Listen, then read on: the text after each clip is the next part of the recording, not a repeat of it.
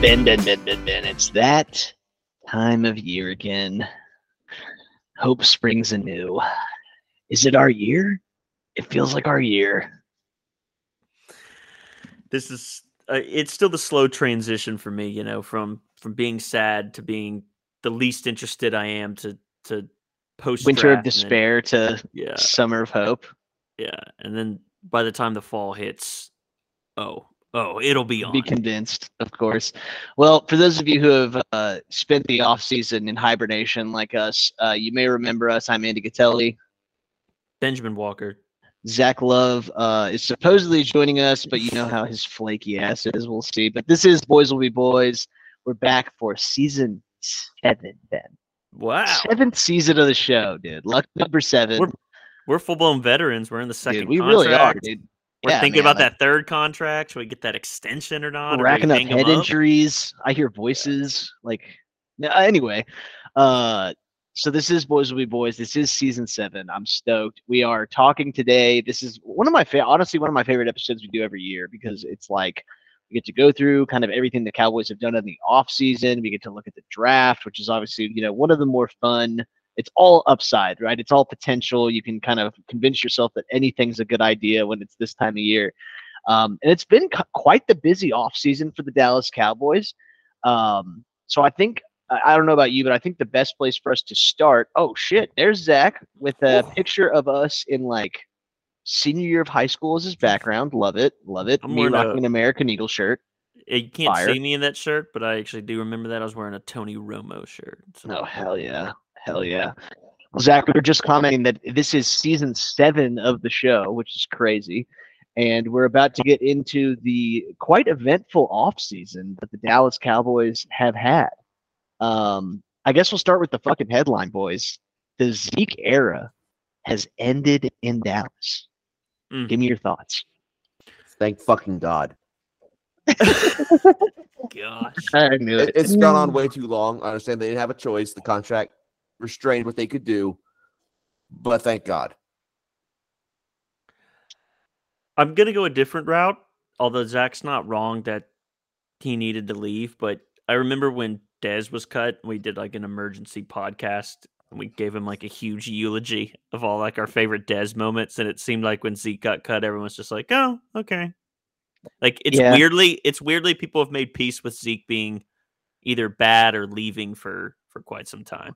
Had Dez degraded further, we probably would have seen similar things. Also, Dez, I think, was much more beloved than Zeke. For us, for sure. Yeah, for us.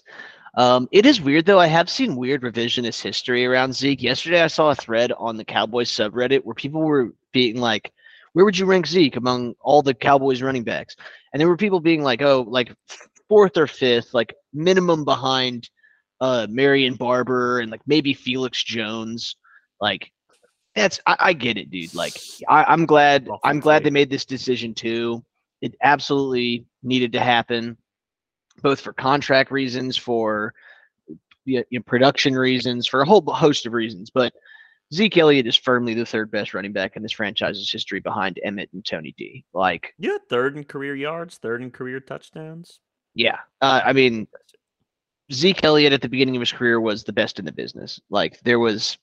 He was every bit as elite as any running back that's been in this league in the last 10 years at his peak. It's sad that it ended the way it did. I'm sad that the last play of Zeke's career was that shitty, fake trick play that Kellen drew up where Zeke was at center and got blown up. But Zeke has moved on. No word yet as to where he's landing. There's been some talk from Jerry and other people that they're open to Zeke returning. I'm personally against that. I think Zeke's name and history here just has too much gravity to it. I think if Zeke's on this team, there's just going to be too much inertia behind giving him touches that he doesn't need to have. This coincided with them giving the franchise tag to Tony Pollard, which I think, Ben, you were kind of against that concept. Is that correct? Oh, well, hold on real quick. You said, Zeke hasn't landed anywhere, no real idea. He actually said he's narrowing it down to Bengals and Eagles. Well, his agent doing a little bit of Yeah, I mean, like, no word from those teams if they will the sign Eagles. Zeke The Elliott. Eagles No, said I'm gonna the take Eagles this came as out and said they have confirmation had that no conversations with Ezekiel Zeke Elliott. always regretted being put on the Cowboys and was an Eagle fan his entire life. I think that's the only logical takeaway from that statement. Is that Zeke secretly always hated the Cowboys? Secretly hated wearing the star and he Ugh. showed up out of shape, out of on purpose. spite, on purpose. If he It's like did when go to the DeMarco. Eagles, It's like when I was gonna DeMarco say, went to the Eagles and sabotaged them with his worst career that was season. awesome. That was awesome. It is funny because, like, when DeMarco left, he did, like, make a show of, like, so he signed with the Eagles, but he bought this billboard that said "Thank you, Dallas." It was downtown. He got booed at a UFC fight in Dallas. Like, Dallas fans really shit on him for taking the money, which insane. He absolutely should have done that. That was the Well, correct look at his decision. career now. Yeah. Yeah. I mean, it was bad for Dallas, but absolutely. I mean, dude, running backs have the worst job in football now. They get used, their body gets beat up, and they're highly disposable, and the league's making them less and less valuable. So, I mean, good for Zeke, honestly. Yeah. And I do feel like there is a vast overstatement of the, like, if you go in and actually look at the way the contract for Zeke was structured, like, the Cowboys ended up paying him, like, not an insignificant amount of money, but I've heard multiple people be like, the Cowboys paid him $100 million, like they did. Like, he ended up getting out with, like, half of that second deal. He absolutely earned every penny as on his rookie contract and his 5th-year option, in my opinion. So as far as, like, money Zeke stole from this organization, like, we're talking about, like, 2.5 seasons. And you could make a case that he played half of a good role for at least a season and a half into that. So ultimately, I do think it was the right call. But now it is Tony Pollard's Were you backfield. surprised? Did you guys think they would? No, A little especially bit. after Dez, dude. Not after Dez. Dez is more iconic to this organization than Zeke was, and they were willing to cut him. I've been saying all season, or last season, last season was Zeke. Like, finally, his contract's going to let us cut him. And Ben, you kept being like, nah, man, they're going to give him, you and Andy both were just like, nah, they're going to give him a different deal. He's going to take a lower pay. He's going to stay. He's too big of a star. And you got the doubt in me that he would never go away.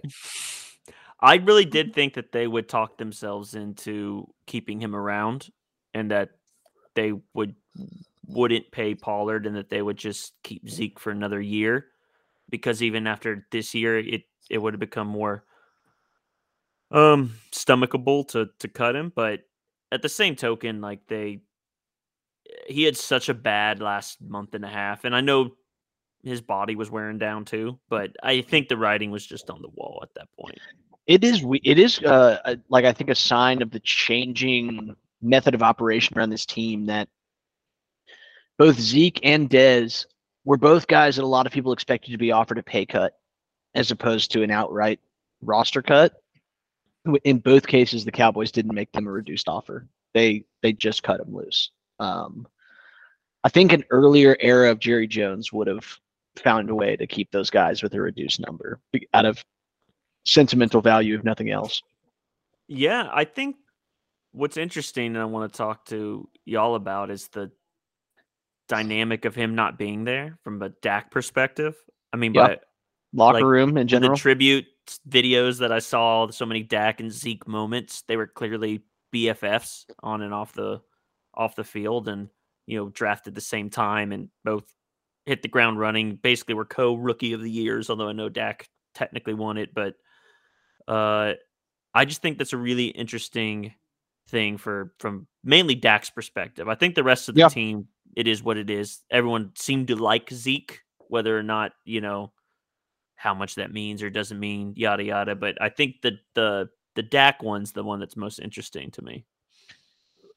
I definitely think there's whether we see it on the field, I don't know, but definitely, we've seen this in the past, right? Like, there are these players that are kind of paired together forever. Romo and Witten, Dez and DeMarco, to a certain extent, were kind of these, boys. Yeah. One regulated the other one. And Zeke and Dak have been both incredibly close personally and even as his ability to run the football and contribute offensively degraded, Zeke maintained a pretty good reputation as a blocking running back who defended Dak Prescott Well, like to a near suicidal degree, and I think that probably plays on some dynamic within Dak's realm for sure. He was a tough son of a bitch. We always said, I mean, the one thing Zeke really brought to this team that sometimes this Dallas team, especially in moments, have been called soft, right? And the one thing you knew Zeke wasn't is he wasn't soft, man. He played injured last year. Yards. I mean, not that I think he would have always done that much better, but always played no matter the injury for as long as doctors would clear him. Tough SOB, never shied away for contact. Probably for the worst for his career, and sure. Yeah, I mean, I just think that was something that you could always rely on him to give you that, right? Like he was gonna hit you in the face for sure. He's gonna make you pay for tackling. And on offense, I wonder where that's gonna come from now, because Pollard is a tremendous offensive weapon, but he is definitely more finesse than Same with Hammer. CD is definitely CD collects candles. Okay, like it is what it is. He's a pretty boy. You got the different. There's different stereotypes of all players. You got the pretty boys. You got the tough SOBs. Offensive linemen. Zeke, the big grinders. Then you got the leader, the Dak. They can't really be one or the other. They just kind of gotta exist in their own plane. And yeah, I mean they don't. We'll see who their tough SOB is now. Yeah, it's gonna be interesting. Go ahead, Zach. Oh no.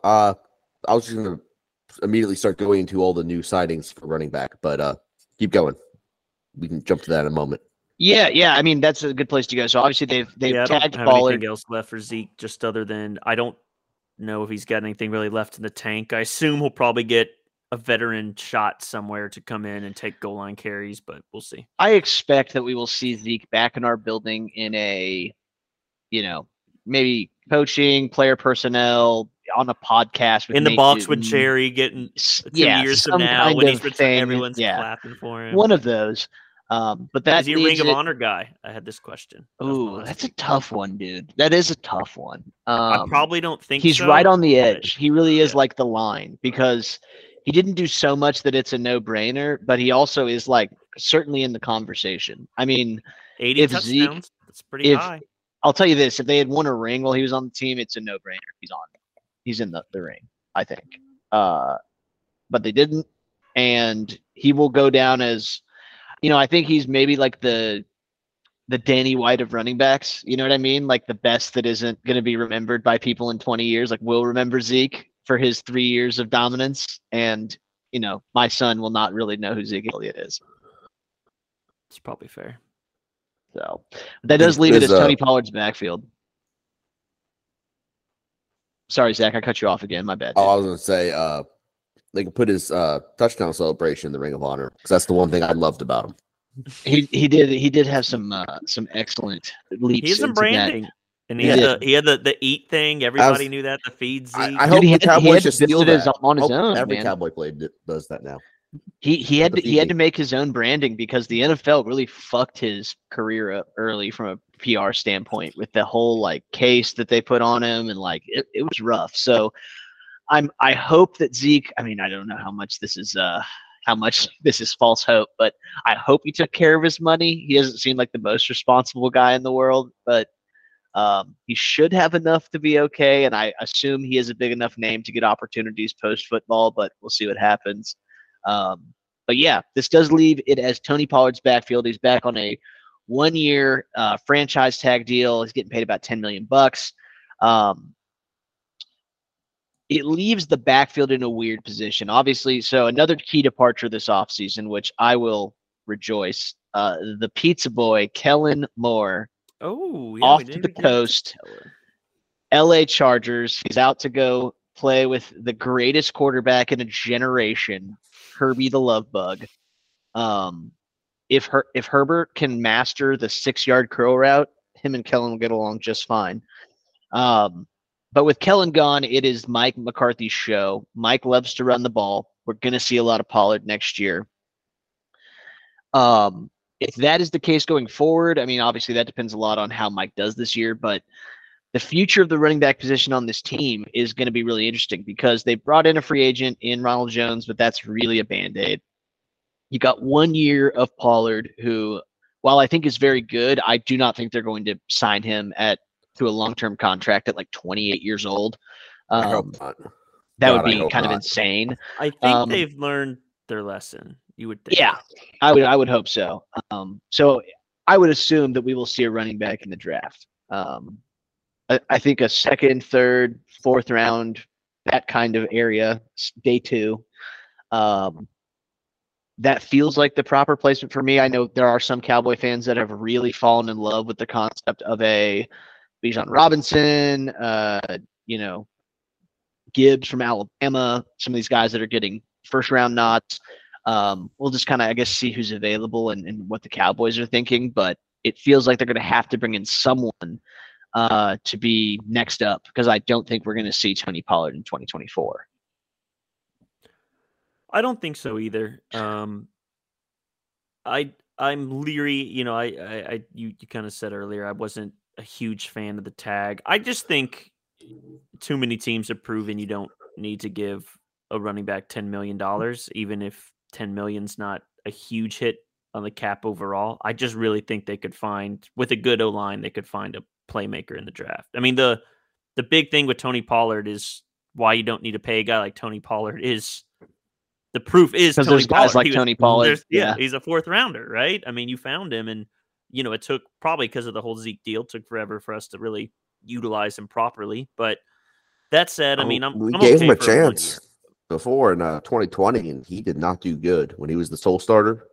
The first game, it was not very good. I don't remember it too much. I just remember being very disappointed.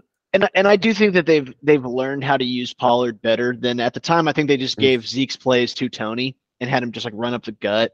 And they've learned that like Tony does a lot better in the open field, screen passes, bubble screens, sweeps, things like that. But yeah, it remains to be seen now that the full workload is going to be on Tony. I mean, obviously Ronald Jones, Blake Davis, they're going to take some of the workload. You're hoping that something in the draft comes along, but it's going to be interesting to see, especially post injury. Now, Tony Pollard's injury was entirely bone. We're not talking about an ACL situation. So my hope is that we're not going to see a kind of Michael Gallup-esque regression out of Tony Pollard because we do need his capabilities this year, especially given what we're paying him. But it'll be interesting to see. That's a definite question mark on the offense. Yeah, well, I think overall the franchise, they're just treating this, well, I think it's pretty clear, hopefully just a much larger Band-Aid. I assume the whole thing, the franchise tag, was hopefully we're not going to give them another contract. But I'm guessing that they're just really kind of not going to go for running back this year. That's been my assumption when I saw that and saw what they were doing so far. On the first round, at least, unless someone my assumption is they will only go running back in the first round if someone that they feel is a wild fall. Like if Bijan Robinson, who Bijan's the is only one, probably a top there, 10 talent by just like big board, if he falls to 26, then I could see them taking him. I could too. I don't think I would hate it the way I would in the past. I still think it's 26 is late enough to where it feels like an early second round pick as much as it does. I think a late probably first. Part of it for me too is I personally don't love anyone at 26. I would hope if, Bross brought this up too. He's like, you don't give 32 grades guys a first round grade. No. So on a good year, there's 20. And this year, I think there's less. There's less. So you're probably not taking anyone with the first round grade. So by the time they get to 26, if he is on the board, which I don't think he will, I think someone will talk themselves into taking him before that. But if he is at the board at 26 and he's your highest rated guy and you don't love anyone there, because the one thing that they've sort of allowed themselves to do, which they didn't last offseason, is they don't have a gaping need. They actually addressed things in free agency and the draft for the first time in forever. We're not going in with just a massive hole where it feels like Dallas has to do this. Like Dallas has to get a wide receiver or Dallas has to get a tackle or whatever. This is the first year where we can open it up now. I don't know what their biggest need is. In honesty, I don't think they have just one position where I'm like, they got to get that figured out. Yeah. We'll get into the draft but when I was sitting down to do my draft prep sheet, I tried to think like, what are the positions? the ones that I put as biggest needs, which again, these are not gaping, wide receiver, interior defensive line, running back, DB. A lot of people are high on tight end. I'm just not. I love what we have in Ferguson and Hendershot from a potential standpoint. I think given the reps that a guy like Dalton Schultz was getting, either one of those dudes could break out. Now that's worth mentioning too. So Dalton Schultz, last offseason, we did this same dance with Dalton Schultz. We're like, okay, is he getting a long-term deal? We ended up signing him to a pretty expensive tag, another $10 million tag. I think it was 12, but yeah. Yeah, so I was going to look that up. Tight end franchise tag. So Spotrac said that last year. So this year he signed, funny enough, I know you're getting there, but signed a 1-year deal. The market was not very big for. Yeah. Okay, Mr. it was Dalton 10.9. 10.9 Okay. million is what Schultz got. So the Cowboys offered him a 3-year, $36 million deal, which thank God this dude fumbled the bag. He was like, hell no, I'm worth way more than that. He ended up signing a 1-year deal worth, quote, up to $9 million with the Houston Texans. So he loses the money and he goes to football hell. Like, absolute bag fumble. It's about $6.5 million that he gets, and I think the rest of it was incentives. I was looking into that. Oh, that's rough, dude. He's got to pray they draft a good rookie QB that can get him the ball. Like, I mean, I guess the good news is there's like no one on that team that can catch other than him. So like he's likely to get peppered, but like, oh, what a nightmare. So Dalton Schultz is gone. That is passed. And why there's no one else to take on that Houston team is because their number one wide receiver is now wearing a new jersey. Brandon Cooks will be wearing number 3. That is his official Cowboys number for the Dallas Cowboys. Last year, there was some talk about this trade happening. We offered a 3rd. Houston wanted a 2nd. Dallas waited him out. Get to the offseason. We get him for a 5th and a 6th next year. Not too shabby. Now Brandon Cooks, the contract too. Oh, the way we arrange contract, we're paying him. I think he's a $6 million cap hit. Yeah, he gets half his contract is paid by Houston, which is incredible.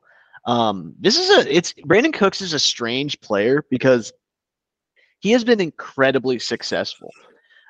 He has had a 1,000-yard season for 5 different NFL teams. He's had over 1,000 yards in looks like 7 of his 10 NFL seasons. He is 29 this year. But even when he was on Houston, which has just been football purgatory for the last like half decade, he put up an 1,150-yard 6-touchdown year in 2020 and a 1,037-yard 6-touchdown year in 2021. Last year, he was pretty checked out. Very similar situation to kind of a Amari on the Raiders when we got him. He was pissed he didn't get traded last year. Yeah, he was totally checked out. Texans wanted a 2nd at the time, and it wound up not getting traded, and he sat out 2 or 3 weeks. But he's a burner, dude. This guy absolutely still has the top-end speed to roast a lot of corners, and especially now that he's going to be able to play second corner or second receiver, possibly 3 in some situations. Like, there's going to be a lot of situations where, Sauce Gardner is going to be on CD, and number 2 corner is going to be on Cooks, and they are going to get roasted trying to cover Brandon in a straight line. So this is exactly what the Cowboys needed. Sure-handed, vertical speed receiver that can take the top off. We've been begging for it.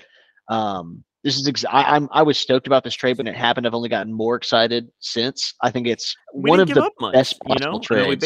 We added him for, 5th rounders. Dallas has just coveted them for too long. They love their comp picks in the 4th and 5th and 6th round. And they finally, this year, they made this move. We'll talk about another one that they made.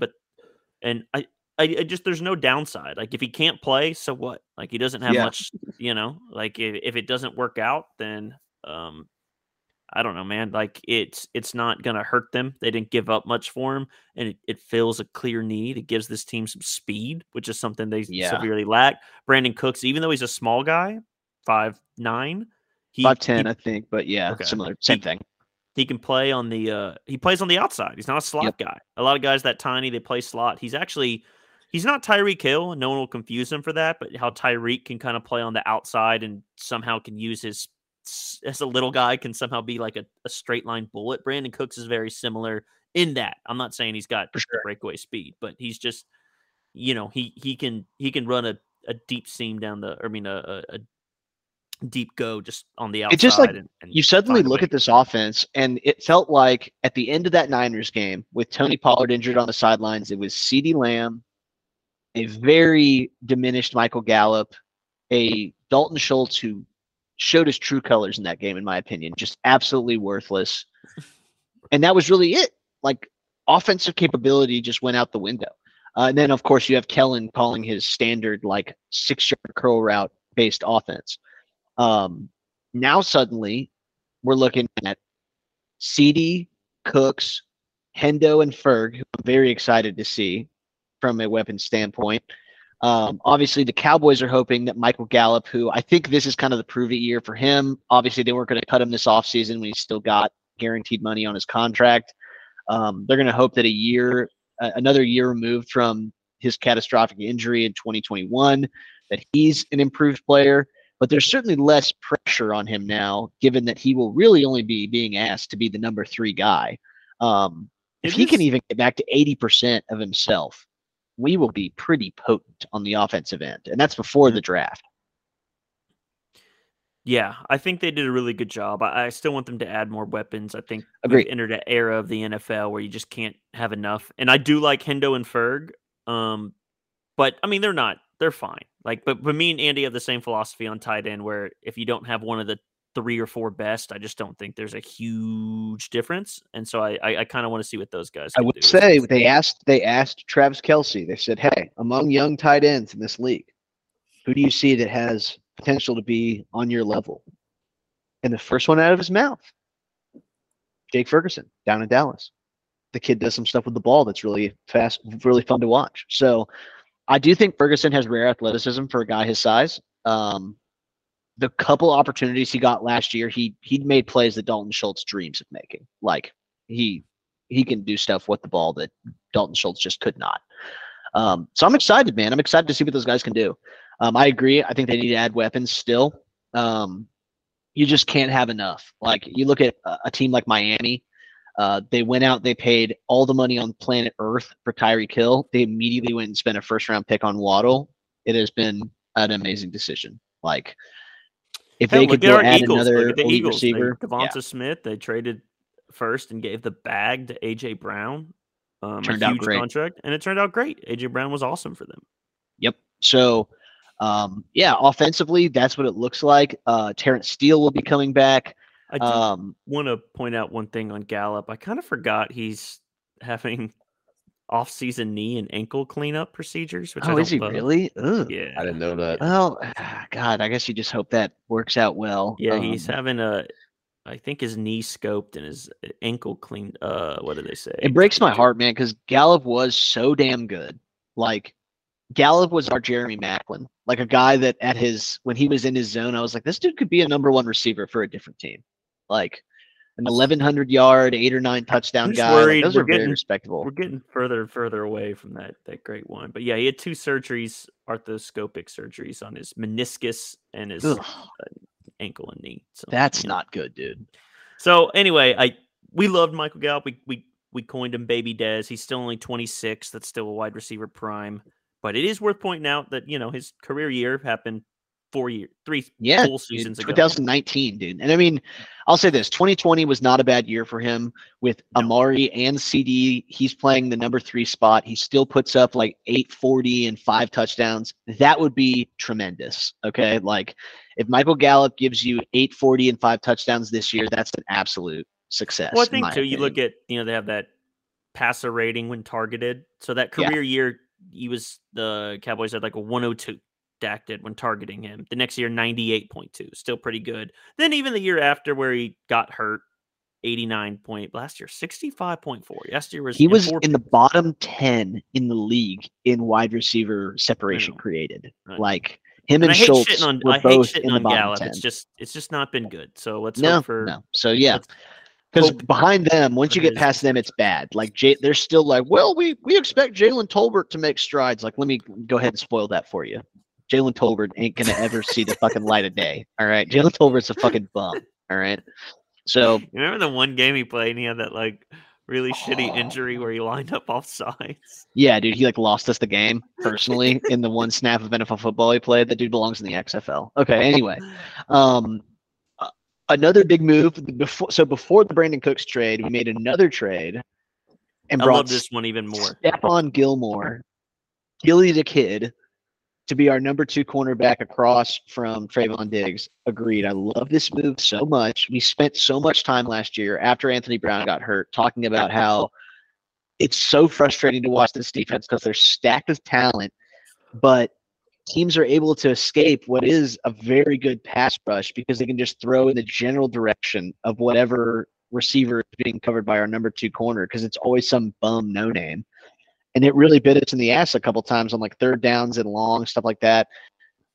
Stephon Gilmore plays incredibly smart, high-level football even at his age. He's only, 4 years, I think 3 or 4 years removed from being Defensive Player of the Year.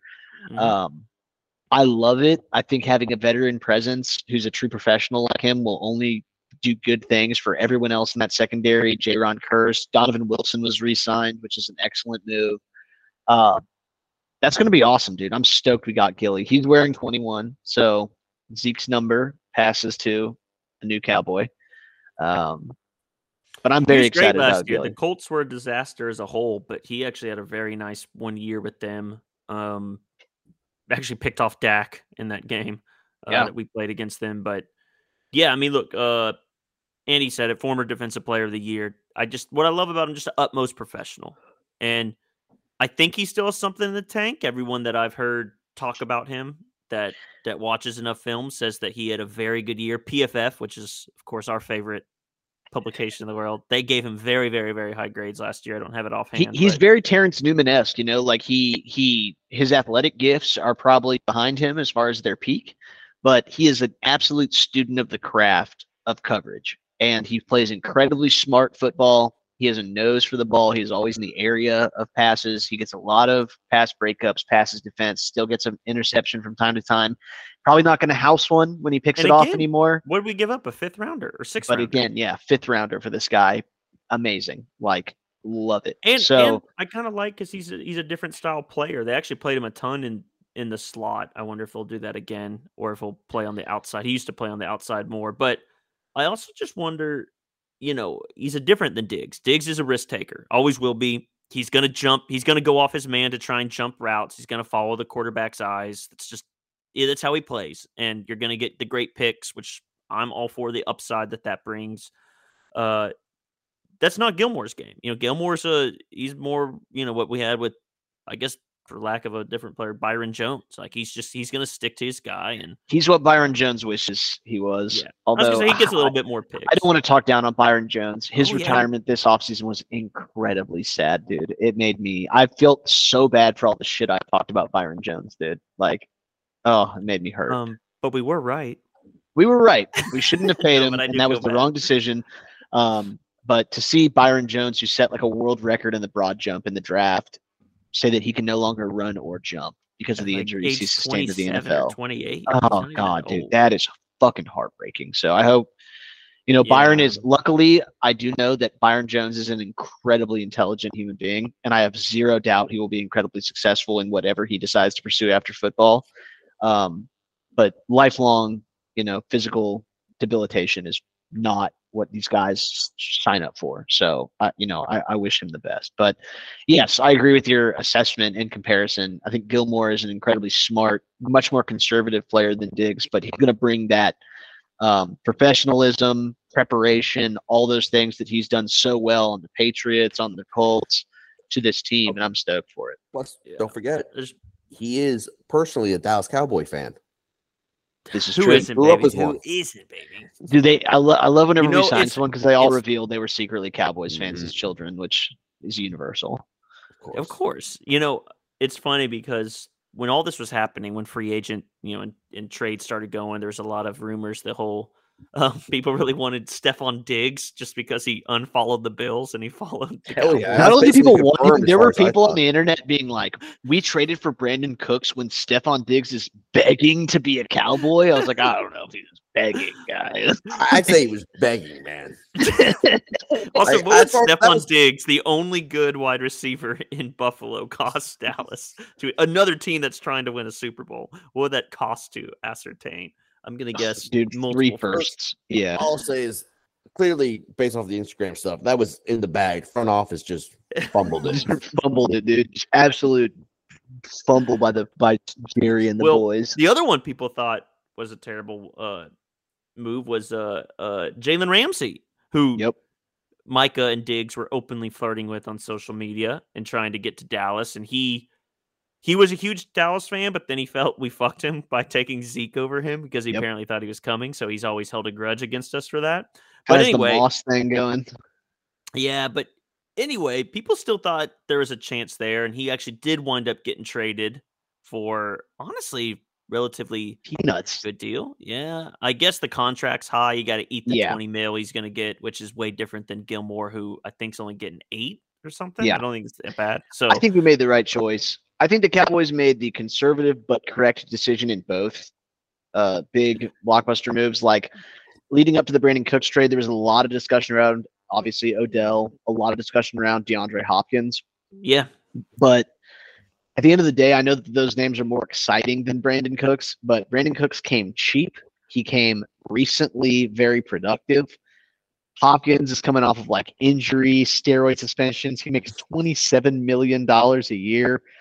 None of those things are great. Odell is such a wild card, complete, Who knows? question mark from injury. Same age as Brandon perspective. Cooks, but coming off an injury, hasn't played football in a year, and he wants big money. And then, I think sometimes Dallas has erred too much on the side of bargain binning. I think this was a good meet in the middle where they gave up Agreed. a little bit and they found productive players, not guys they're just hoping, were good players at one And they point. retained, I think, some of their most valuable like role player talent. Like it's not going to make the huge headlines, except among Dallas fans, but keeping players like Donovan Wilson, keeping players like Leighton Vander Esch, keeping players like Jonathan Hankins, all those guys are crucial role players, especially on the defensive side of the ball. I think Dan Quinn has really built over the couple seasons he's been here. He's really sculpted that unit. I mean, people forget that in 2020, when Mike Nolan was the defensive coordinator of this team, this was the worst defense in franchise history. Like, literally in the entire time Dallas Cowboys have existed, they were the worst it's ever been. And now Dan has pretty much his guy at every position. I think there's a really good chance that's the best awesome for defense in the Micah. league. It's awesome for Trayvon. We have a third, that he's there. He's here for the third year. They can grow again with him. These guys, those are your two center linchpins. And they brought LVE back. They brought Jonathan Hankins back. As you said, they brought Donovan Wilson back. Javon Curse has still got one more year left on his contract, so he'll be back. They brought Malik Hooker back, so they're gonna have the 3 safeties that they had last year. I mean, they're just in a really good position where they don't have a glaring weakness. They could use a little bit better D-line, sure. Yeah, like interior D-line, like I said, I think that they could use that. Obviously, you could always use more weapons. Long-term solution at running back would be nice. Backup quarterback, I mean, they re-signed Cooper Rush. Could you be better there? Absolutely. You could always use more offensive linemen, especially with the Tyron Smith era probably winding down here. But overall, I have to say, I think this is one of the most, at least the most satisfied I've been personally with Dallas offseason in quite some time. Thought they did a tremendous job addressing their needs without doing anything insane and retaining guys that I felt like were really crucial to the equation. And that's a recipe for success. Kept Vander Esch. Yeah, I liked that, man. Yeah. Vander Esch came off a really good year, dude. He was very good last year. Our love-hate affair with LVE has been so funny because me and Andy hated him when we first drafted him. Then he had his all-pro year. Because it wasn't Derwin, dude. Like, we wanted Derwin so bad. We came close. We were within 2 picks. We ended up with LVE. We were convinced he was going to suck. Then he didn't. He was awesome. First-team All-Pro as a fucking rookie. Then he gets hurt. Regresses, regresses, then gets hurt, then like kind of fights his way back. Obviously, him and Jalen were supposed to be the like next 10 years best linebacker core ever. Jalen Smith gets a huge contract, turns out to be a total bum. Yeah. After I bought his jersey, of course. I mean, that's on me. LVE regresses, kind of fights his way back, and then last year, like LVE, dude, made some big fucking plays. LVE was the glue, because it freed up Micah to kind of do his thing. Like you need presence in the center so that Micah Parsons is free to do whatever the DQ can dream up. He's the for queen. Micah Parsons. He's the queen on the chessboard. He's the queen on the chessboard, and I love playing him edge, and they'll probably play him edge 90% of snaps. But I do. Oh, I'm sorry. I thought you were saying LVE was queen, and I was like, no. But I was like, okay, that makes sense. No. But now, yeah, Micah, you can basically put him anywhere. I think he's at his best when you can be versatile with him, and LVE being back allows Dallas to have that. Otherwise, Agreed.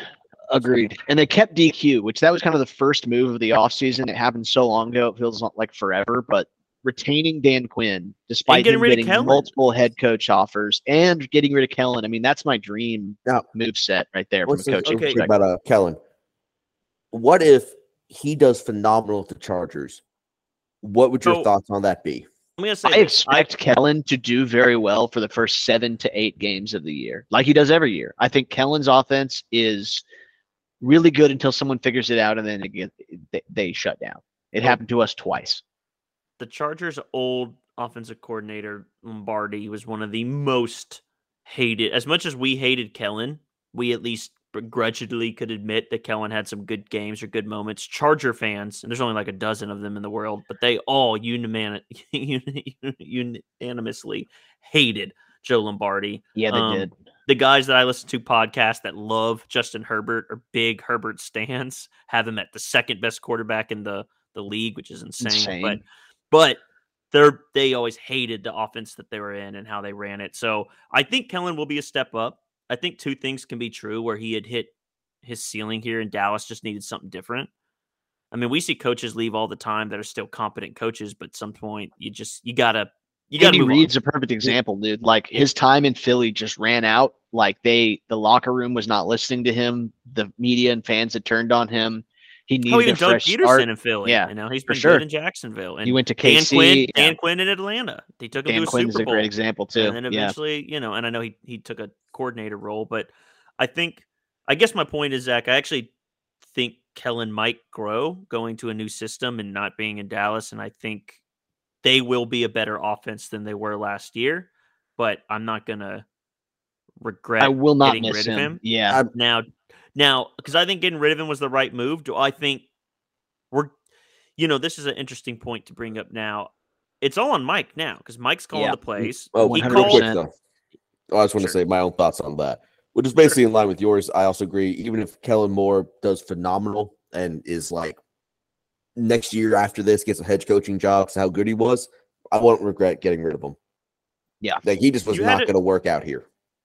Yeah, and look, they had run into the same problems multiple times. Like he had clearly had some good moments. I think Stern put it really well, and I sent it to Andy. I don't have it off cuff anymore, so I'll try to paraphrase. But he essentially said something along the lines like he can call good individual plays, like that's even very brilliant. well broadcasted and brilliant plays, but too many times there was no flow and no structure to when those plays were called and how they connected to one each other.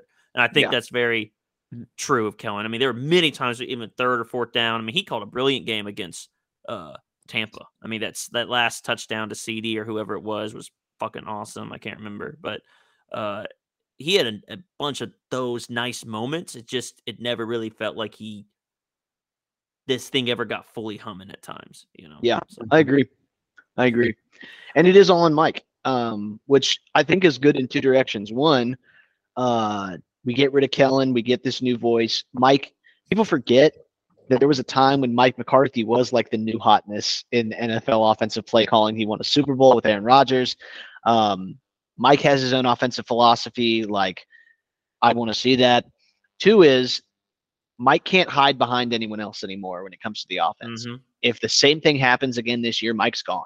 And I think most Cowboy fans would say that is a good thing. Like, if Mike McCarthy gets to divisional round and loses, and the Cowboys score 17 points, Mike McCarthy needs to go, and this will enable that to be. He will be front and center, high visibility, so that will enable the decision to be a lot easier. And look, we did bring in an offensive coordinator that people rolled their eyes at, Brian Schottenheimer. But again, that's his job is lessened now since he's not calling the plays. He's just a voice that Mike respects in the room to help design the offense. Yeah. And I think the big takeaway we'll see without Kellen was Kellen in this offense just loved fucking curl routes. They just ran the shit out of them. And that's not one of Schottenheimer's or back in the day McCarthy's. Beyond just loving curl routes, he just hated going vertical, dude. He just never attacked down the field. We threw the ball deep to CD like one time per game. And CD Lamb, over the course of last season, and I say this as like maybe the resident and biggest CD doubter in the entire state of Texas. By the end of last year, CD Lamb had emerged as a legitimate top 10 wide receiver in the NFL. And I think, I could be overstating, I think CD Lamb has it in him. He has enough room left in his growth track where CD Lamb could become one of those truly elite game breaker, uncoverable guys. But he has to be able to go vertical, take the fight to the other team, and you cannot do that just catching 8-yard routes and hoping to break one. Like, CD Lamb is great with the ball in his hands in the open field. It's one of his the best parts of his game. He needs to get the ball further down the field, and hopefully we will see more of that because Kellen seemed to be a little allergic to balls traveling farther than 12 yards in the air. What we want to see is Dallas was always like the cheat codes, quote unquote, in the NFL, or the things that make quarterbacking easier. Play action. It's littered with it, right? The NFL. Man in motion. You see that all the time. And those were just two areas where Dallas was always average to below average. We never really put a lot of those easy plays in. So hopefully, we get more of that, but we'll see. I think that's all on Kellen. Let's see, we did Cooks, we did the trades. Anyone we didn't talk about before we go to draft? Zach, anything we missed off top? No, not that I can think of. I think we covered all the big ones. I think that's it. But yeah, overall, tremendous offseason from the front office. Little celebratory. Noah Brown is finally dead. Oh yeah, Noah Brown's gone. Fuck yeah, dude. Oh man, how great is that? He's also on the Texans. Good for them. They're the new Raiders, dude. Whoever the worst team in the league is currently always takes the Cowboys scraps. And dude, the Houston Texans lining up Dalton Schultz and Noah Brown. Like, holy shit. It's like, given that the Cowboys have been the number one offense, that's like seeing a really fast car and being like, damn, I'm going to get the fuzzy dice and the sticker from the back windshield of that car, and then I'll be the number one fastest car in the world. Like, no, that's not the piece of. Okay, sure, go for it. It's a lot like when Belichick has success, and everyone's like, "Oh, hey, you were around Belichick, great. Maybe you're smart." And so many of his fucking assistants have just sucked ass because they're not Belichick. God, and they all try to do their weird Belichick impression. Every offensive coordinator in the world that Peyton Manning's have that's gone on and not had Peyton Manning's looked way more human. Dude, who was homeboy that coached the Jets that was like the worst of them? Oh, Adam Gase. Yeah, dude, Adam Gase. Holy shit. He coached Manning for like that 1 year on the Broncos, and they were like, he's a genius. Yeah. So, and dude, like what's hilarious is like every guy that caught a ball for that team went on to sign a huge deal. Like tight ends that never played another snap in the league got huge deals from like Jacksonville. And then Adam Gase went to the Jets, and it quickly became clear that he had like no fucking idea what he was doing. And Peyton Manning had been like 98% of their success. One of those threads that showed every single player that had left an Adam Gase offense and become a better player, and it was like 40 guys.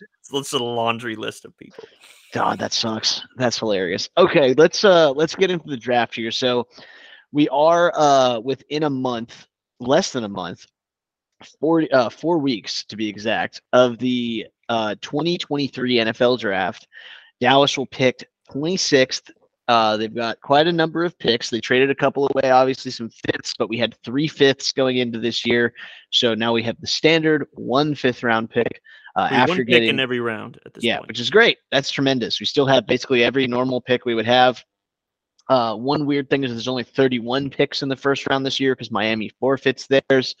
But otherwise, we are getting into it. So, like we said, hold on a second. I don't remember this. Why is Miami forfeiting? They openly tried to tamper with Tom Brady. Yeah, they tried to like just basically break the rules and be like, please come play quarterback for us, Tom Brady. Like while Tua was still like recovering from the horrific head injury that they I completely missed that.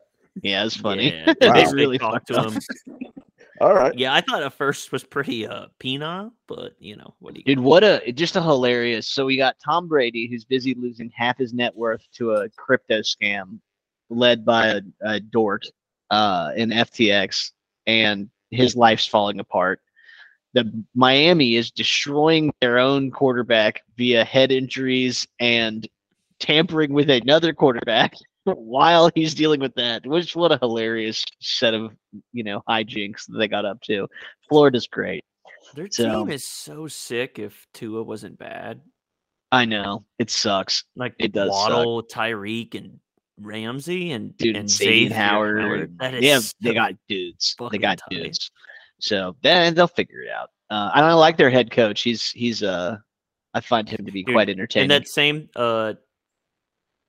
one of those scatter plots that Andy sent me that was basically guys against man coverage and guys against zone coverage, and it's like their average, I don't know, maybe catch or target, I can't remember, and it just showed all the NFL wide receivers. Maybe it was the separation one you sent me. Yeah, and Tyreek Hill was just the furthest stratosphere you could be. It's like when you look at those golf graphs, and Waddle wasn't. It shows everyone, less, and then dude. it showed Tiger Woods on a different planet. And Waddle was like, a pitiful satellite. You know what I mean? Just like, still above everyone else, but like not quite Tyreek. So, yeah, absurd.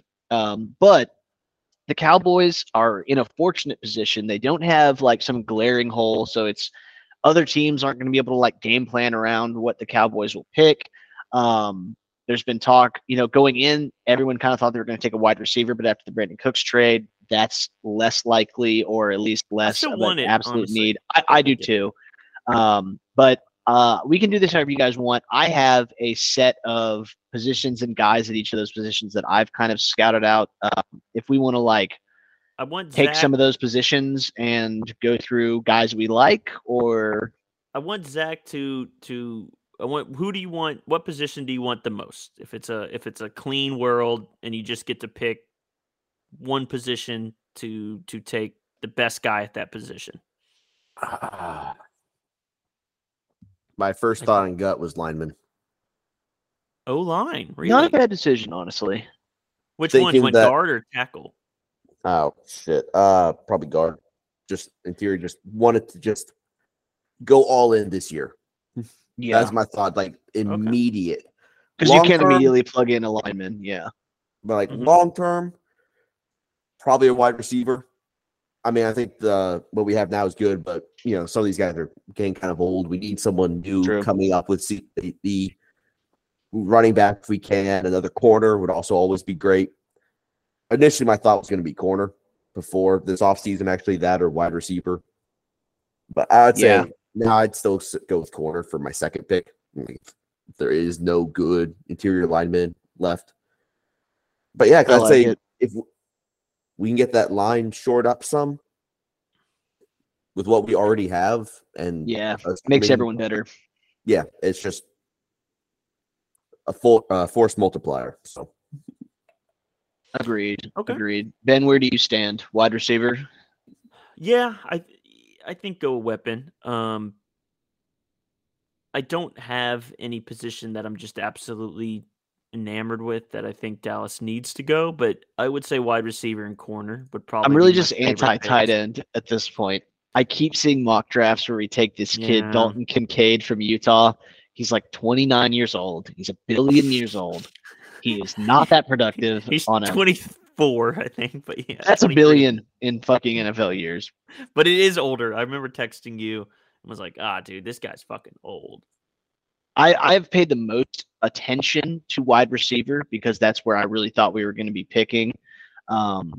There's been some names like Quentin Johnson. has been at the top of the wide receiver rankings for most of the last year.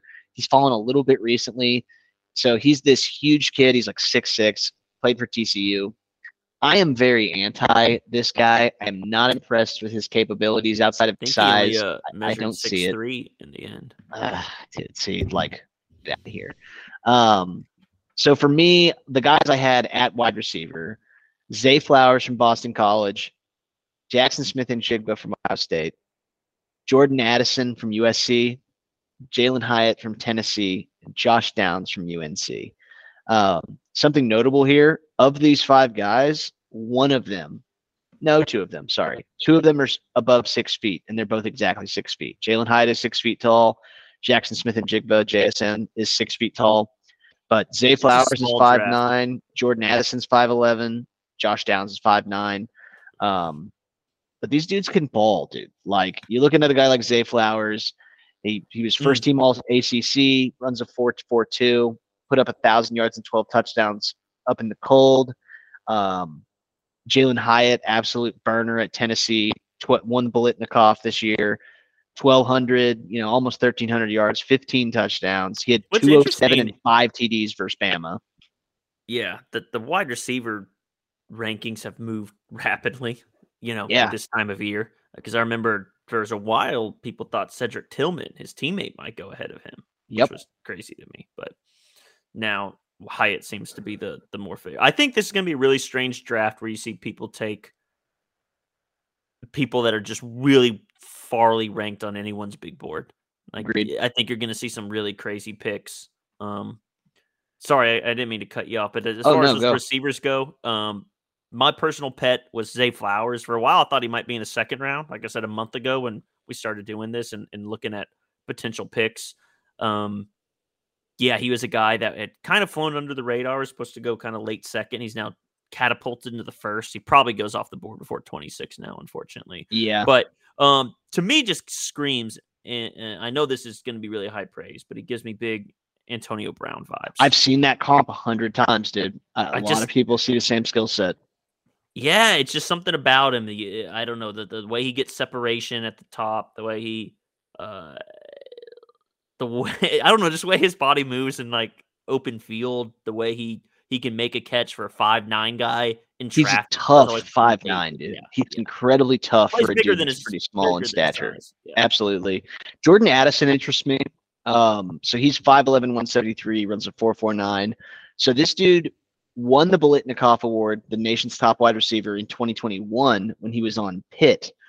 He had 1,600 yards and 17 touchdowns then. As the reigning Biletnikoff winner and first-team All-American, he transferred for his senior year to USC to play with Lincoln Riley, Caleb Williams, and really kind of laid an egg.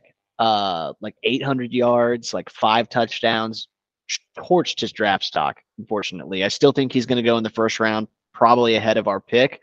But he is an intriguing athlete. Definitely has put up the numbers before, but we didn't see it last season. Jalen Hyatt is really the vertical threat. He's kind of a one-trick pony. He's really just, I go deep every time, and I burn a lot of dudes, but I don't hate that. I think an intriguing one for me, and one that I feel like is maybe the most within our grasp, is Josh Downs out of North Carolina. Another small guy, 5'9", 171, runs a 4.48. He put up 1,000 yards and 11 touchdowns. And in 2021, he put up 1,308 TDs. He was first-team All-American for PFF and second-team All-American for every other publication. Josh Downs has probably the most polished route tree among any of the wide receivers I've watched film on. JSN is also incredibly polished. But I think Josh Downs is going to be there when we pick, certainly in the first, but maybe even in the second round. And I would not mind getting what I think will turn out to be maybe one of the better slot wide receivers in the National Football League at some point in this draft. So that would be cool. I like that. I love Zay Flowers. I'm just like you. I worry that his draft stock has just risen too far, too fast, and we're going to see him go off the board, especially because there are multiple teams that are wide receiver starving that pick like right in a row before us. I've seen many mocks where like 3 wide receivers go in a row in the teens because of the teams that pick there. Yeah, right in front of us. I mean, everyone in the world thinks that the New York Giants are taking a wide receiver. They So need one desperately. God, yeah, yeah. and that hurts. I mean, they're literally going to pick in front of us. So I would imagine that's something that they would consider. A lot of people think Minnesota and Baltimore right in front. I've seen wide receivers go to both, especially Baltimore. They're desperately in need of one. Although I don't know, they cast out Lamar Jackson, so I have no idea what Baltimore's Right? strange, Maybe. dude. You know, maybe Baltimore cast out Lamar Jackson. Baltimore has never in the history of their organization drafted a Pro Bowl wide receiver. Ever. Yeah, their Wow. track record's So- bad. I mean, Hollywood was okay, but man, they've hit some bad ones. Real. I mean, they don't draft receivers that often. They don't take those swings. And two, when they do, they're big misses. The other one. Go ahead, before Zach. the podcast is over, I want to sit around and talk briefly about Lamar Jackson's situation. Yeah, Sure. me and Ben have talked a little about that too. It's very interesting. Yes. The other position I think that people have looked at now is obviously the Right, market what's for your running favorite? backs. Sorry, go real quick. Yeah. You said Downs is your favorite? If they're Downs, I think, is the most reachable for us. Like, I know we can get him. My favorite is probably Zay, I or know I've been on Zay hard. I'm slowly kind of falling in love with Jordan Addison as a player. But again, I'm just worried that both of those dudes are going to be gone. I do want to say this: Dallas has only drafted 2 wide receivers in the first round since 2010, and that was Des Bryant and CeeDee Lamb. So pretty damn good success rate they're compared to not the rest bad. of the league. Not And bad. the other first that they traded was for Amari Cooper, who smashed. So, 3 for 3 basically using their first rounders on some form of wide receiver. So if they do take a wide receiver, I'm going to be pretty hyped. Even if it's that kid from TCU that Go doesn't love, I'll still be hyped. Dude, I swear to God. I really hope we don't do that. But, I mean, I'll say this. I think he'll be gone anyway, to be honest. Yeah. And JSN has had a weird rise and fall, too. So Jackson Smith-Njigba was on. So 2 years ago, in 2021, he's in a wide receiver core with Garrett Wilson, the current offensive rookie of the year, and Chris Olave, who was the offensive rookie of the year in his year. He's also, and then as a freshman that year is Marvin Harrison Jr., who I personally think is the best wide receiver of all of them. He's coming out next year. I think Marvin Harrison Jr. is going to be maybe the best wide receiver of the last decade to come out of college football. But in that loaded wide receiver room, 6 foot, 197, sophomore, 4.52, unofficial 40-time Jackson Smith-Njigba, who mostly plays slot, put up 1,609 touchdowns and was the best receiver on the team. He was better than Garrett Wilson. He was better than Chris Olave. So Jackson has certainly produced big time, but he's also had injury trouble and then had a pretty shitty combine. But his draft stock has definitely risen over the last month or so. So I think he will be gone. I expect him to be the first wide receiver off the board at this point, but they've all had interesting rises and falls. It's been a weird year where we don't really know who the first wide receiver will be. Usually I feel like we know the guy. Yeah. Usually, and if they're going high or not. This one's really interesting between those top 3 or 4 guys. So, but outside of wide receiver, I know that, offensively, there's been a lot of looks at the line and then obviously the other weapon positions for Dallas. There's been talk of us taking the guard out of Florida. Even with the talk of Steele coming back, they've talked about slotting Steele in that's at someone guard. to watch. That's someone to watch for you, Zach. If you want, I've seen a lot of people say that we might get this Osiris Torrance. He's from Florida. He's a big boy. With a name like Osiris, he's gonna be fucking great. It is a cool sick name. He sounds like a Primarch of a Space Marine Legion. So it could work out. But outside of that, obviously, every fucking year, I swear, people think Dallas should take a tight end in the first round. We were the Kyle Pitts parade up until draft night. But obviously, running back has some focus this year because Zeke has departed, because our current starting running back is only on the tag. Because the number 1 running back coming out is from UT. Absolutely. And running back is a weird position now, whereas before, the best running back in the nation was almost always going to go in the top 5. now you can be the best all-world running back ever, and you might go, in the later first round. And that there has been, I've seen plenty of mocks where Bijan Robinson, who has been an absolute world beater for 2 years at UT, this year at Texas, this guy's 5'11", 215, runs a 4.46. He put up 1580 and 18 touchdowns on the ground. First team All-American. He's the 4th all-time leading rusher in UT history, which, if you know anything about UT football, that's pretty good company. He was the Doak Walker Award winner this year. There are mocks where he gets all the way to 26. So there's even people who grade running backs and they say just on a pure who's the best player in the draft, he's everyone has him as a top 10 talent, maybe top 5 talent. He is absurdly talented. He is the man. I always say this. I think Bijan Robinson is living at this point one of the coolest lives. So like he came into college during the NIL era. He is like the undisputed face and star of UT football, which in Austin, like that's the professional team. So he has an NIL deal with Lamborghini of Austin. So he has spent the last 2 years being basically owning this city and driving around in a free Lamborghini Aventador at like 19 years old and making several $1 million. So not a terrible way to spend your college years. Right behind him is Jahmyr Gibbs from Alabama, which is a weirder situation because he didn't put up like astounding numbers, like less than 1,000 yards, 7 touchdowns, 3rd team All-American, All SEC. But people love him for his like scat back abilities. He's kind of the Tony Pollard archetype.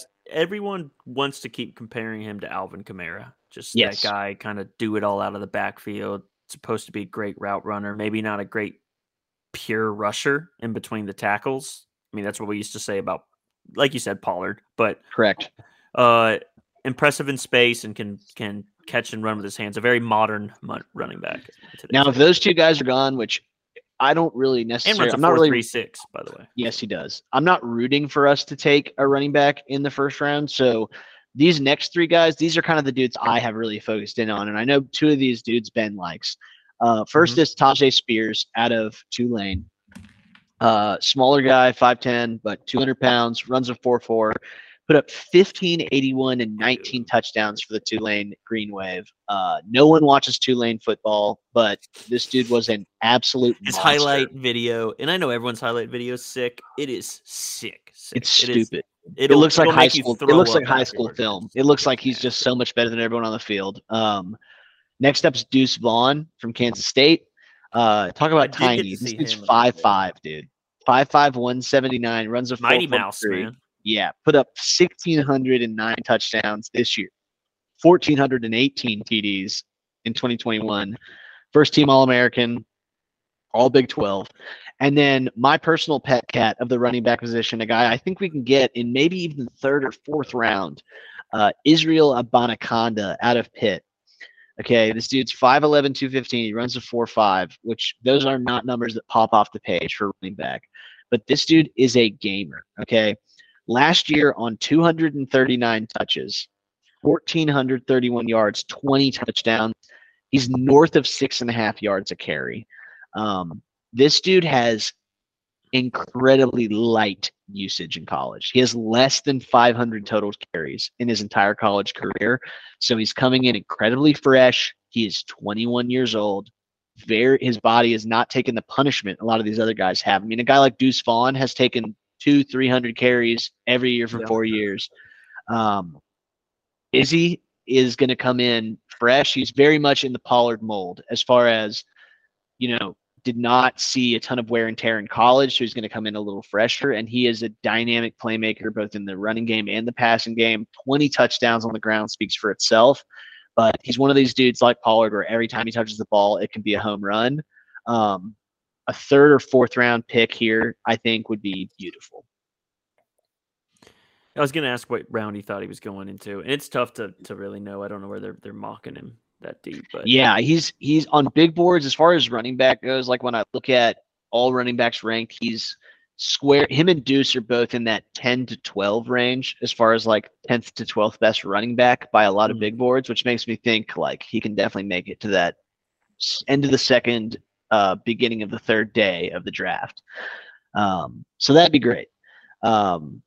So running back is something to keep an eye on. I do think they'll try to draft someone to be bring up behind Pollard so that if and when the Pollard situation is resolved, whether that's he moves on, etc. There is someone to kind of take the reins. A guy, if you do end up with a guy like Bijan Robinson, it won't be my favorite pick in history, but at the same time, having a guy like Bijan Robinson will not hurt my feelings. He is an incredibly it'll capable make sense. back. You'll have your guy for 5 years, 4 years at Absolutely. least, whether if you want that. Yeah, that's you would hope that you are basically if at 26 you get a guy that gives you the first 4 years that Zeke had. I mean, that's an absolute grand slam of a pick. And that is one thing about running back is it is one of the positions where, unlike some others, I mean, tight end is, famously it takes a while to develop. Wide receiver can take, sometimes dudes bust out immediately as rookies, but it can take a year or two. Running back is a position that we often see the value of they earn their draft position, unlike some other positions. So, Zeke was absolutely worth what we paid for him. I want to go back to tight end and just say that that's my big problem with people who want to take tight end in the first round. And plus, if you look at the last few years, like second round tight ends actually have a higher hit rate than first round tight ends. Well, and all the best tight ends are not first round tight ends. And if you look at the two best, it's like Travis Kelce, who I think went third, and George Kittle, who went fifth. So, look, I just don't think the NFL has shown a very good ability to project what tight ends are going to make the leap from college to pro. And because of that, I just don't want to use the 26th pick on one. If we do, me and Andy talked about it. I don't really want Dalton Kincaid older, although maybe older, maybe breaks out quicker. I don't know. I just don't think there's enough value in a tight end. Now, if you hit a home run on a tight end, yeah, it's great. Like any position. I just don't think the NFL has shown a great ability to do that. In Dallas, I don't have a lot of faith in hitting the right one. Yeah, I mean, look at first round tight ends. Okay, let's go just from 2010. Jermaine Gresham. I mean, did everything you could have possibly done as a tight end in college. I thought he was going to be a baller. Bust. Tyler Eifert, 1 year wonder. Eric Ebron, another of these generational, going to change the very nature of the tight end position. Never seen an athlete like this before. He was okay. David Njoku, paid very well, not very good. Evan Ingram, O.J. Howard, Hayden Hurst, Noah Fant, T.J. Hawkinson, Kyle Pitts. Of those guys, I think Kyle Pitts had the best single season, and he only did it once. Disappeared last year. Yeah, exactly. So I mean, T.J. Hawkinson was fine. I just don't if that's what you get. I mean, what does that get you?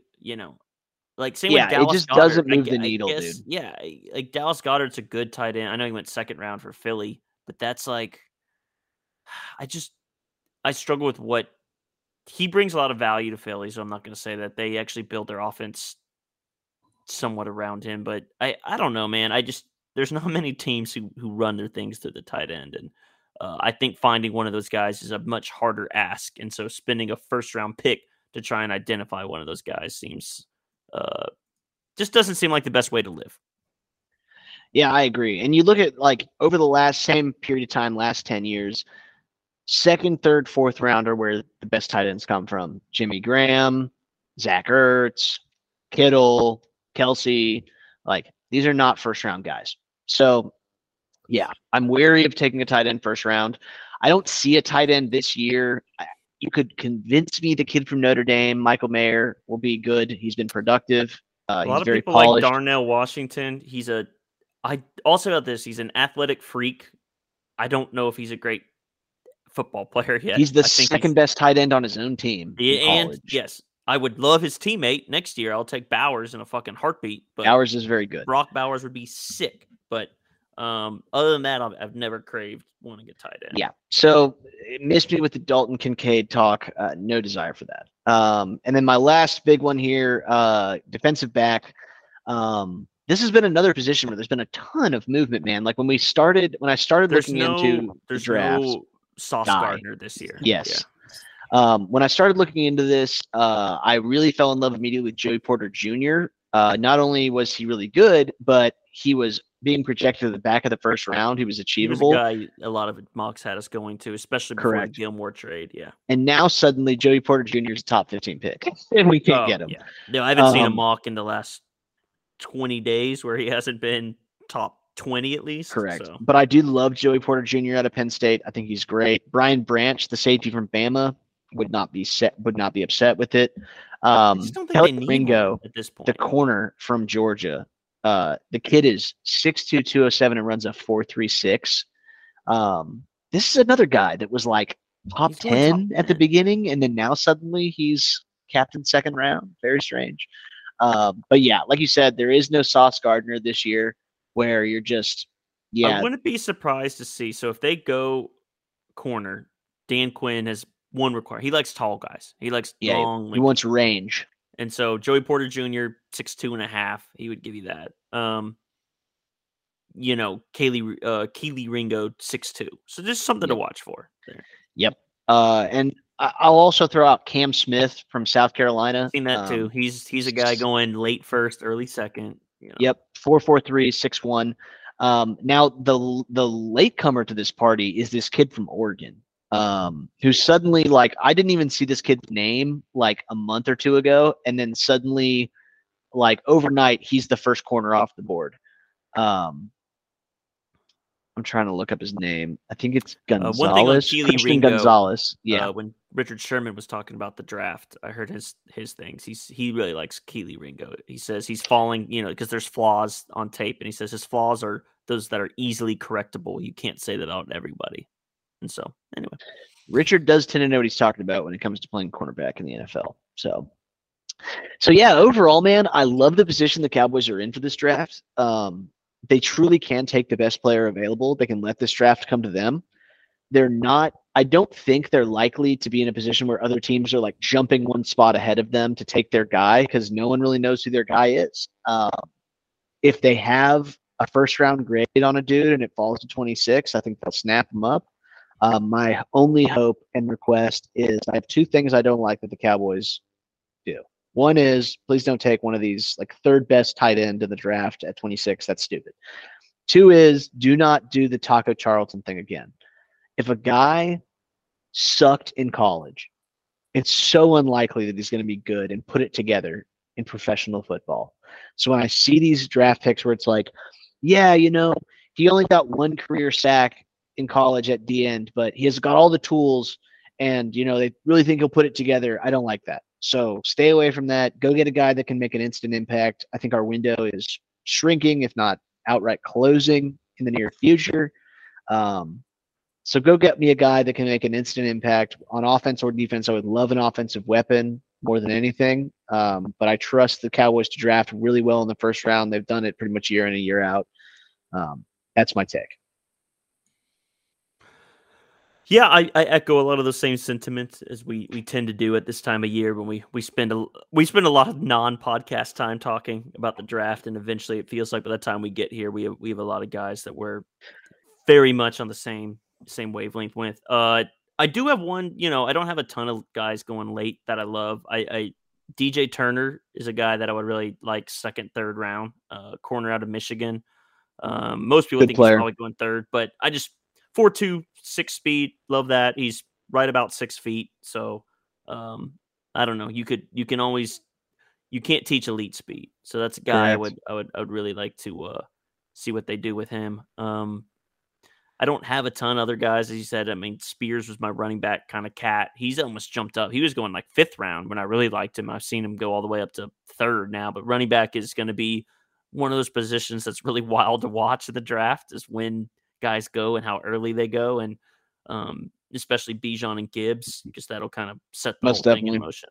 But one guy I'll give you, late round guy, had a private workout for the Cowboys today, actually. Tank Dell out of Houston, wide receiver, 5'10", 155, a burner. This guy has been Houston's almost their entire offense for the last 2 years. So last year he put up 1,329 yards and 12 touchdowns. This year he put up 1,398 and 17 touchdowns. He is a home run threat anywhere he gets the ball on the field. He's also their punt and kick returner. And he's a guy that I could definitely see them pulling, throwing a flyer on at like, fourth, fifth round and later. Obviously, the size is a bit of a concern because he's not just a 5'10". He's a skinny 5'10". I mean, he's 5'10", 155. That's a small person, but he does get it done. So I would keep an eye on Tank Dell, especially because the Cowboys decided to bring him in for a closer look. All right.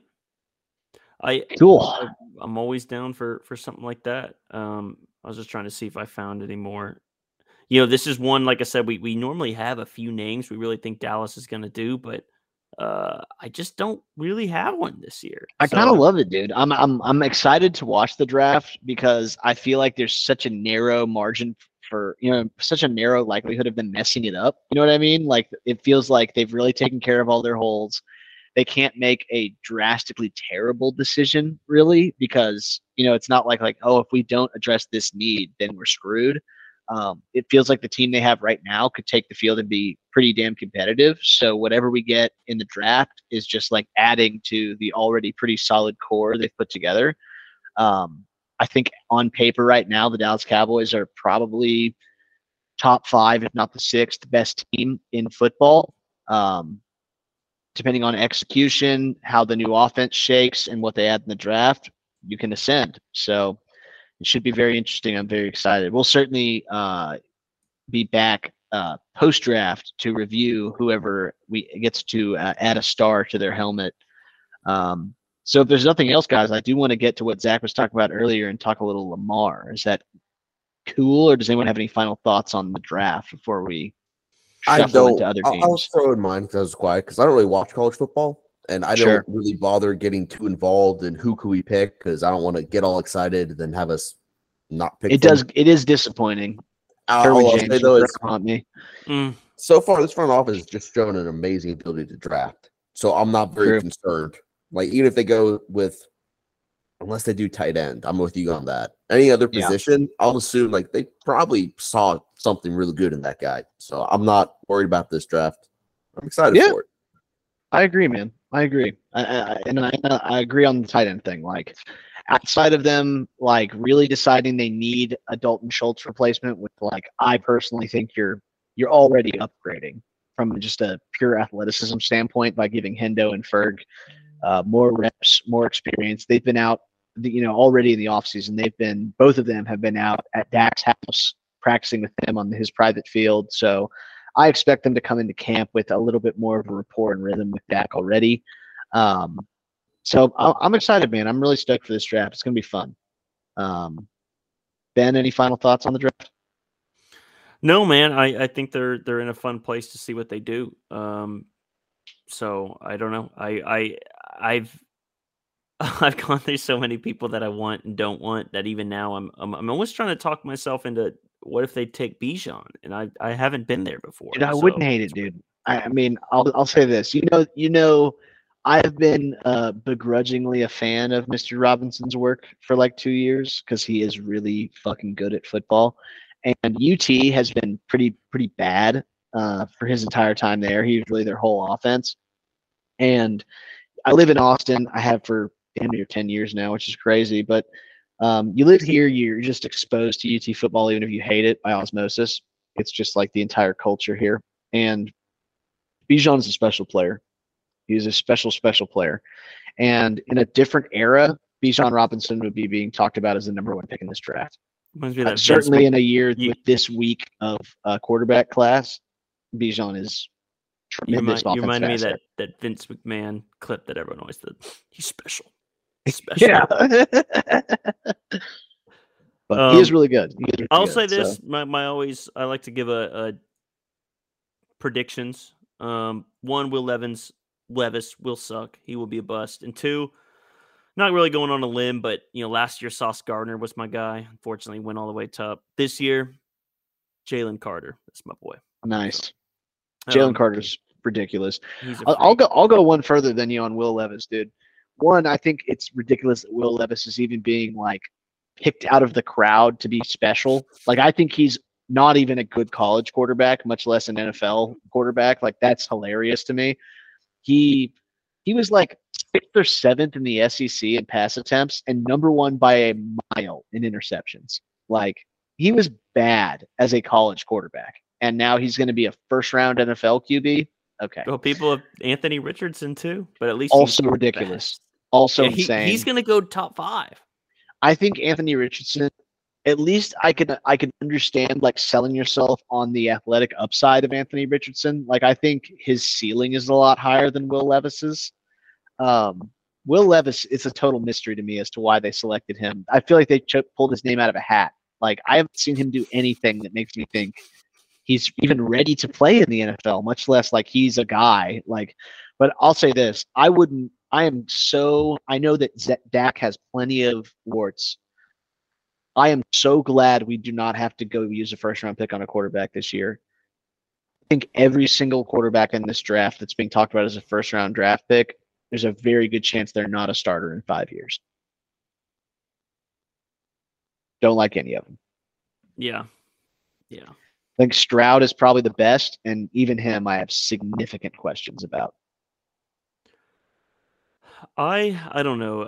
Quarterbackers are so hard. I'm just glad we're not in that position, and it always makes me laugh when we get to this time of year and then people wonder why people that hate Dak Prescott. I just say, look around. Like, this is what you have. Yeah, this is what you do. Then you sell yourself on the fact, well, Will Levis has a lot of arm strength, dude. Like, he can make all the throws. I'm like, yeah, have fun.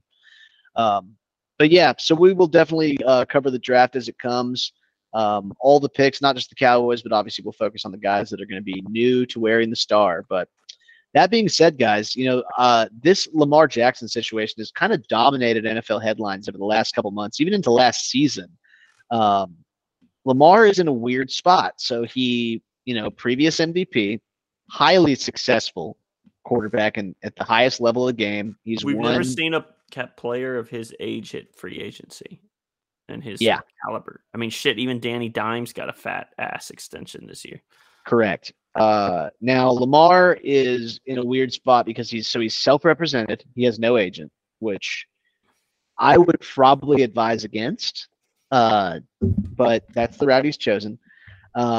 He's also hit free agency at a time where obviously, like, he has done a ton. I mean, he's won an MVP. He's taken a team that probably otherwise does not deserve to be a playoff team to the Super Bowl. He's 45-16 as a starter, which is absurd. And yet, ever since his MVP year, he has we've seen this sort of like a little bit of a regression in his ability to throw the football, at least. So, MVP year, 36 touchdowns, 6 picks. And then in 2021, 16 touchdowns, 13 picks. This year, a little better, 17-7. Well, and look, dude, he has one good player. Like, agreed. His wide receiving core is ass. Is garbage, and the Ravens always have been. Although I would also say Greg Roman, who runs like a I agree wishbone. I would say that he had the exact same situation when he won the MVP, and so it's almost like control. You know what I mean? Like, it's like, well, the situation wasn't different when he had. Although, if I'm in charge of the Ravens, I would certainly choose adding weapons before subtracting Lamar if I'm choosing a route on how to fix the situation.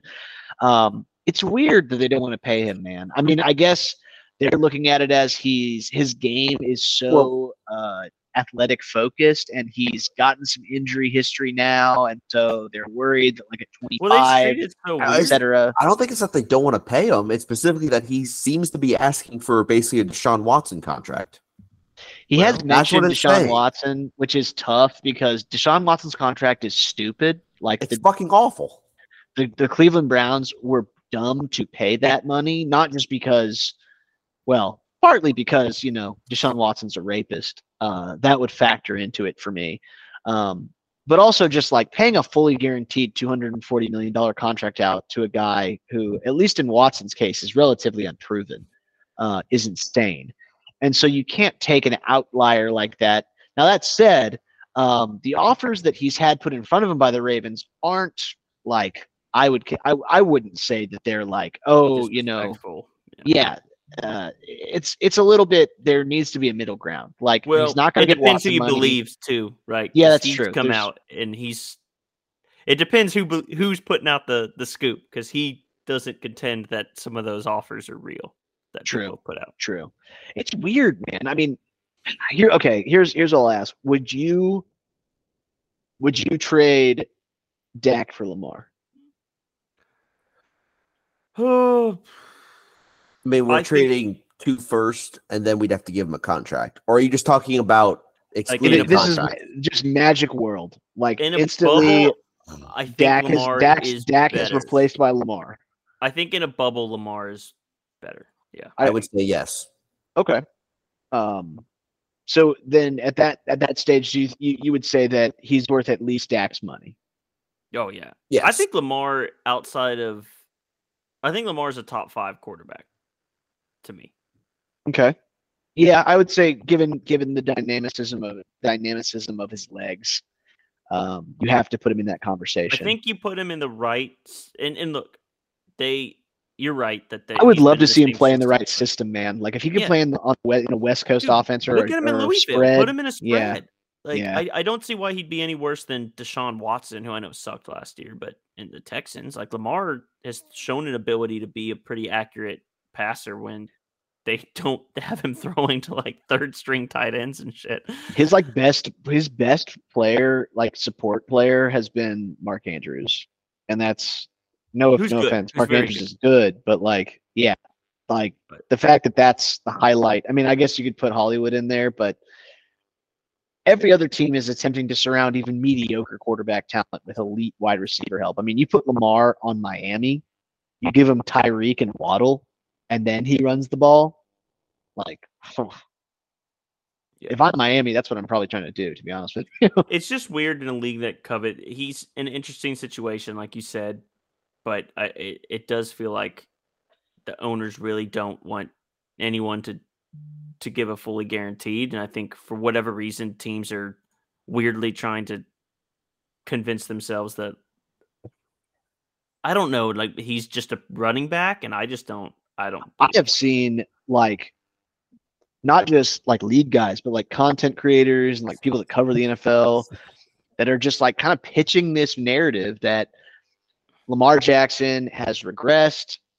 I just not don't the think same. so, man. They want him desperately to be Cam Newton. You know what I mean? Like he had the MVP year, went to the Super Bowl. That's in the past. Man. I know. That's what I'm saying, dude. Like I think he's got the juice, dude. Like I mean, the injuries aren't not a concern. They always are. And for a guy that takes hits because he runs the ball, they're always going to be. I just think you could put him in so many systems where he'd thrive. Like that's the thing is like his legs are such a weapon. At the same time, I don't think he's Vince Young, where it's like he doesn't have a pro arm. You know what I mean? And he's gonna win you games, like a handful a year by himself, doing some Lamar crazy shit. Like he may never rush for 1,200 yards again. That was insane. But dude, he's still gonna give you 700 yards easy. And again, the fact that Danny Dimes got a contract, which I mean, that's more on the Giants being stupid than anyone else. I mean, it's not like the NFL collectively decides who gets a deal. So but he did publicly request a trade. I just don't know how this is all going to play out. It's very strange to me. I just don't. Even if you look at like raw passing numbers, sure they're down, but if you look at anything like EPA, QBR, all that shit, he's so good. Like he's always so up there. So I don't know. It's very strange to me, man. I've never seen a player of his caliber. And if you just want to be one of those guys who nakedly only talks about wins, he's never had a losing record. Yeah. I mean, despite them doing almost nothing to help him, like you said, like it's not, they aren't. Yeah. Like who's the second best player? Okay. I'm struggling to name offensive players on the Ravens. You know what I mean? Like you drafted Rashard Bateman, who was hurt a lot. Hollywood Brown, they traded. I don't even know their other wide receivers that they have at this point. Let me look. Running backs are beat to shit every year. They they are the most injury plagued team like in football year in and year out. But okay, let's see here from a stats perspective. Okay. J.K. Dobbins, 500-yard guy. Kenyon Drake, 500-yard guy. Gus Edwards, 400-yard guy. Their receiving core. Mark Andrews leads the team in receiving at 850 yards and 5 touchdowns. So imagine if Dalton Schultz was like your best weapon. Demarcus Robinson was their best wide receiver. He caught 48 balls for 458 yards and 2 touchdowns. Then Devin Duvernay, 407 yards, 3 touchdowns. Isaiah Likely, who I don't know who that is. That's like he's like their sleeper tight end who's supposed to be another Njoku, just dripping with talent. Well, he has 370 yards and 3 touchdowns worth of talent right now. Rashad Bateman, 285, 2 TDs. I don't know Deshaun Jackson. Dude, he's just not a shithead. He never has issues off the field. Like, for all this talk, like I think we have to acknowledge so well in front of. I think we have to acknowledge that there is a degree of there's some racism at play, like a little bit, like at least among. I am not in the rooms where they're negotiating. I don't know anything about that. What I do know is that when I hear older generation NFL fans talk about Lamar, they do not talk about him in the same way that they do a quarterback who puts up identical performance to him, who looks like Daniel Jones. Don't even talk even if he looked like, it's also his place. So he doesn't even get how they talk about. And I know Mahomes is an alien or Watson. Like, Lamar is just very much. I don't know how to say. But even Russell Wilson, you know what I mean? Like when he was doing his thing in Seattle, like he had a very family-friendly, hyper, white America friendly image. Lamar has never hidden who he is. Like, he is very himself. He comes across as being effectively hood, I guess is a good adjective for it. And that has always, in my opinion, hampered his PR to that older generation of kind of like Toby Keith football fan. Yeah, I think there's an element to it. I don't think it's the whole thing. I just think that it plays into. It's one of many things that have played into why we've gotten to where we've gotten to. So. It makes people attribute his ability to just oh, he's a freak. He's a specimen. He's a physical blah blah blah. Rather than he works incredibly hard. He knows the game of football incredibly well. He is an incredibly prepared quarterback. All of which are true. And once again, he doesn't have any off-field issues at all. Zero. We've never, not in college, not in high school. He doesn't treat press shitty. He shows up all the time. Utmost I don't know. I think it's crazy. I would love to have Lamar. I'll just say that. I think he's a one of one. I do think there's a downside. There's an obvious. Could he play corner? There's an obvious downside. Hey Willie, you can play corner, right? Yeah, some Willie Beeman stuff going on. I don't know. It's a really interesting situation, and I think Baltimore. What do you think happens? Completely fucked it. If you had to take a stab, do you think he's back in a Ravens uniform with some kind of contract? I think he plays franchise tag for Ravens.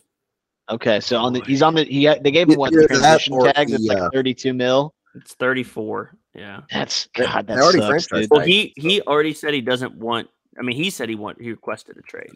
Not even the franchise tag, Zach. The transition tag, which is shittier. Oh, yeah. It's like it's a much lower paycheck because the franchise tag is the average of the top 5 paid guys at the position. So for quarterback, that's 40-something million. The transition tag is 34 million. Yeah. Well, maybe he sits then. That never. It worked for anyone. It worked. Deshaun Watson. No, I mean, yeah. And it's such a QB starved league, dude. So. I definitely could see some team going in dude, if we start the year and Tua gets a 48th concussion and thinks that he's Willy Wonka by week 3. Carson Palmer did this too. He held out. Remember, he didn't want to go back to the Bengals. That was different. I don't know. We just haven't seen this a lot, especially for a guy who's 25 and as good as Lamar Jackson's been. I mean, even if you're a big naysayer that, hey, Lamar can't win, you can't win playing how Lamar plays in the playoffs. Like that's your ultimate goal. So I wouldn't sign him. You can he's still at worst the 12th. You have to bend your mind and not put. How funny is it that there are like significant doubters of a 25-year-old recent MVP Lamar Jackson, but like 97-year-old ayahuasca trip Aaron Rodgers is like, okay, for me to come to the Jets, first of all, I need $60 million a year. Second of all, I need you to get all my favorite friends from the Packers to sleep over, and they got to be Jets too. Third of all, I want a hovercraft. I don't want to have to walk anywhere. And they're like, oh, God, he's such a leader, dude. Did you hear that he spent the offseason in a hole? He's so fucking cool. Like, grosses me out. Fuck Aaron Rodgers. I want to see Lamar go somewhere where he doesn't have this play caller and Greg Roman. So no, man, I'm telling you, dude, Miami, it'd be so tight. It'd be so tight. I kept thinking San Fran was going to do something. I know they had something with Purdy, but I just feel like that's crazy, dude. Like Shanahan would be with McCaffrey, Debo. I mean, I don't know what their money situation would be like, but golly, that seems like it would just be a. Well, I don't want that to happen because we need to beat San Fran, and we play them in the regular season too. So we got revenge. But yeah, I will say this: I don't think the Ravens scored more than 17 points in a single game after Lamar Jackson. It doesn't shock me, dude. I mean, like you look at that roster, bro. Like it's incredible that I mean Lamar can make a case that he's like the LeBron James of that organization, and they're just like, oh, weird. It's weird because isn't he like a better Mike Vick, or is it just because he doesn't have a cannon? Like he's by all accounts and all numbers a better quarterback than Vick ever was, and Vick got a huge second chance and deal. Yeah, Mike Vick was an icon.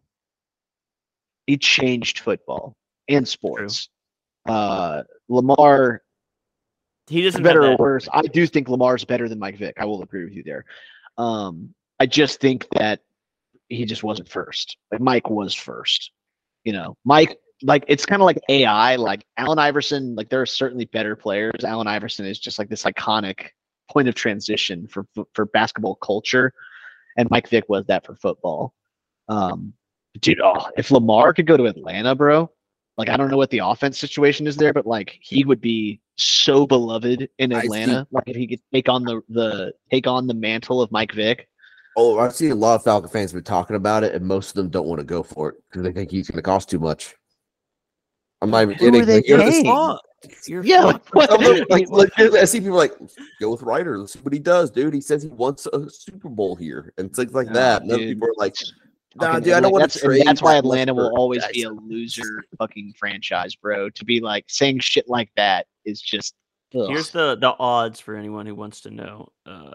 At least of a day ago, Colts plus 225, Patriots plus 450. I've actually been seeing a lot of Patriot chatter. That kind of makes sense to me.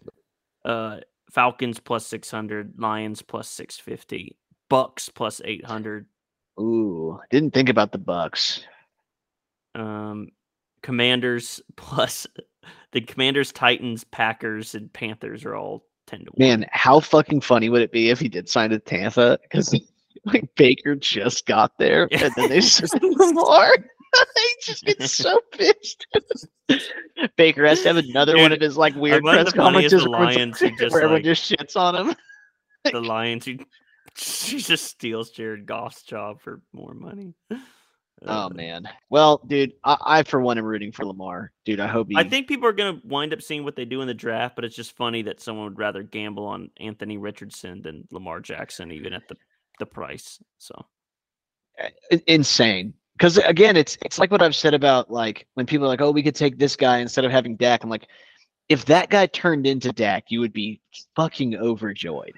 And with Anthony Richardson, if he's ever a quarter of not a quarter, but like if he's half of Lamar Jackson, you'd be over the moon. I mean, Lamar Jackson is like legitimately, people forget, dude, Lamar Jackson was a fucking monster in college, like a absolute beast, and then went to the pros and did it again. Like And I was a doubter at the pro level, and I was wrong. So dude, I'm I admit still that. thinking about San Fran. Like Purdy doesn't even have a contract. He's a 7th rounder. Yeah, I And- do think actually- they're loaded up though. Like they have a ton of on big. Lance. I They also saw got that- rid of Garoppolo's money. They got rid of Garoppolo's money, but they still have Debo.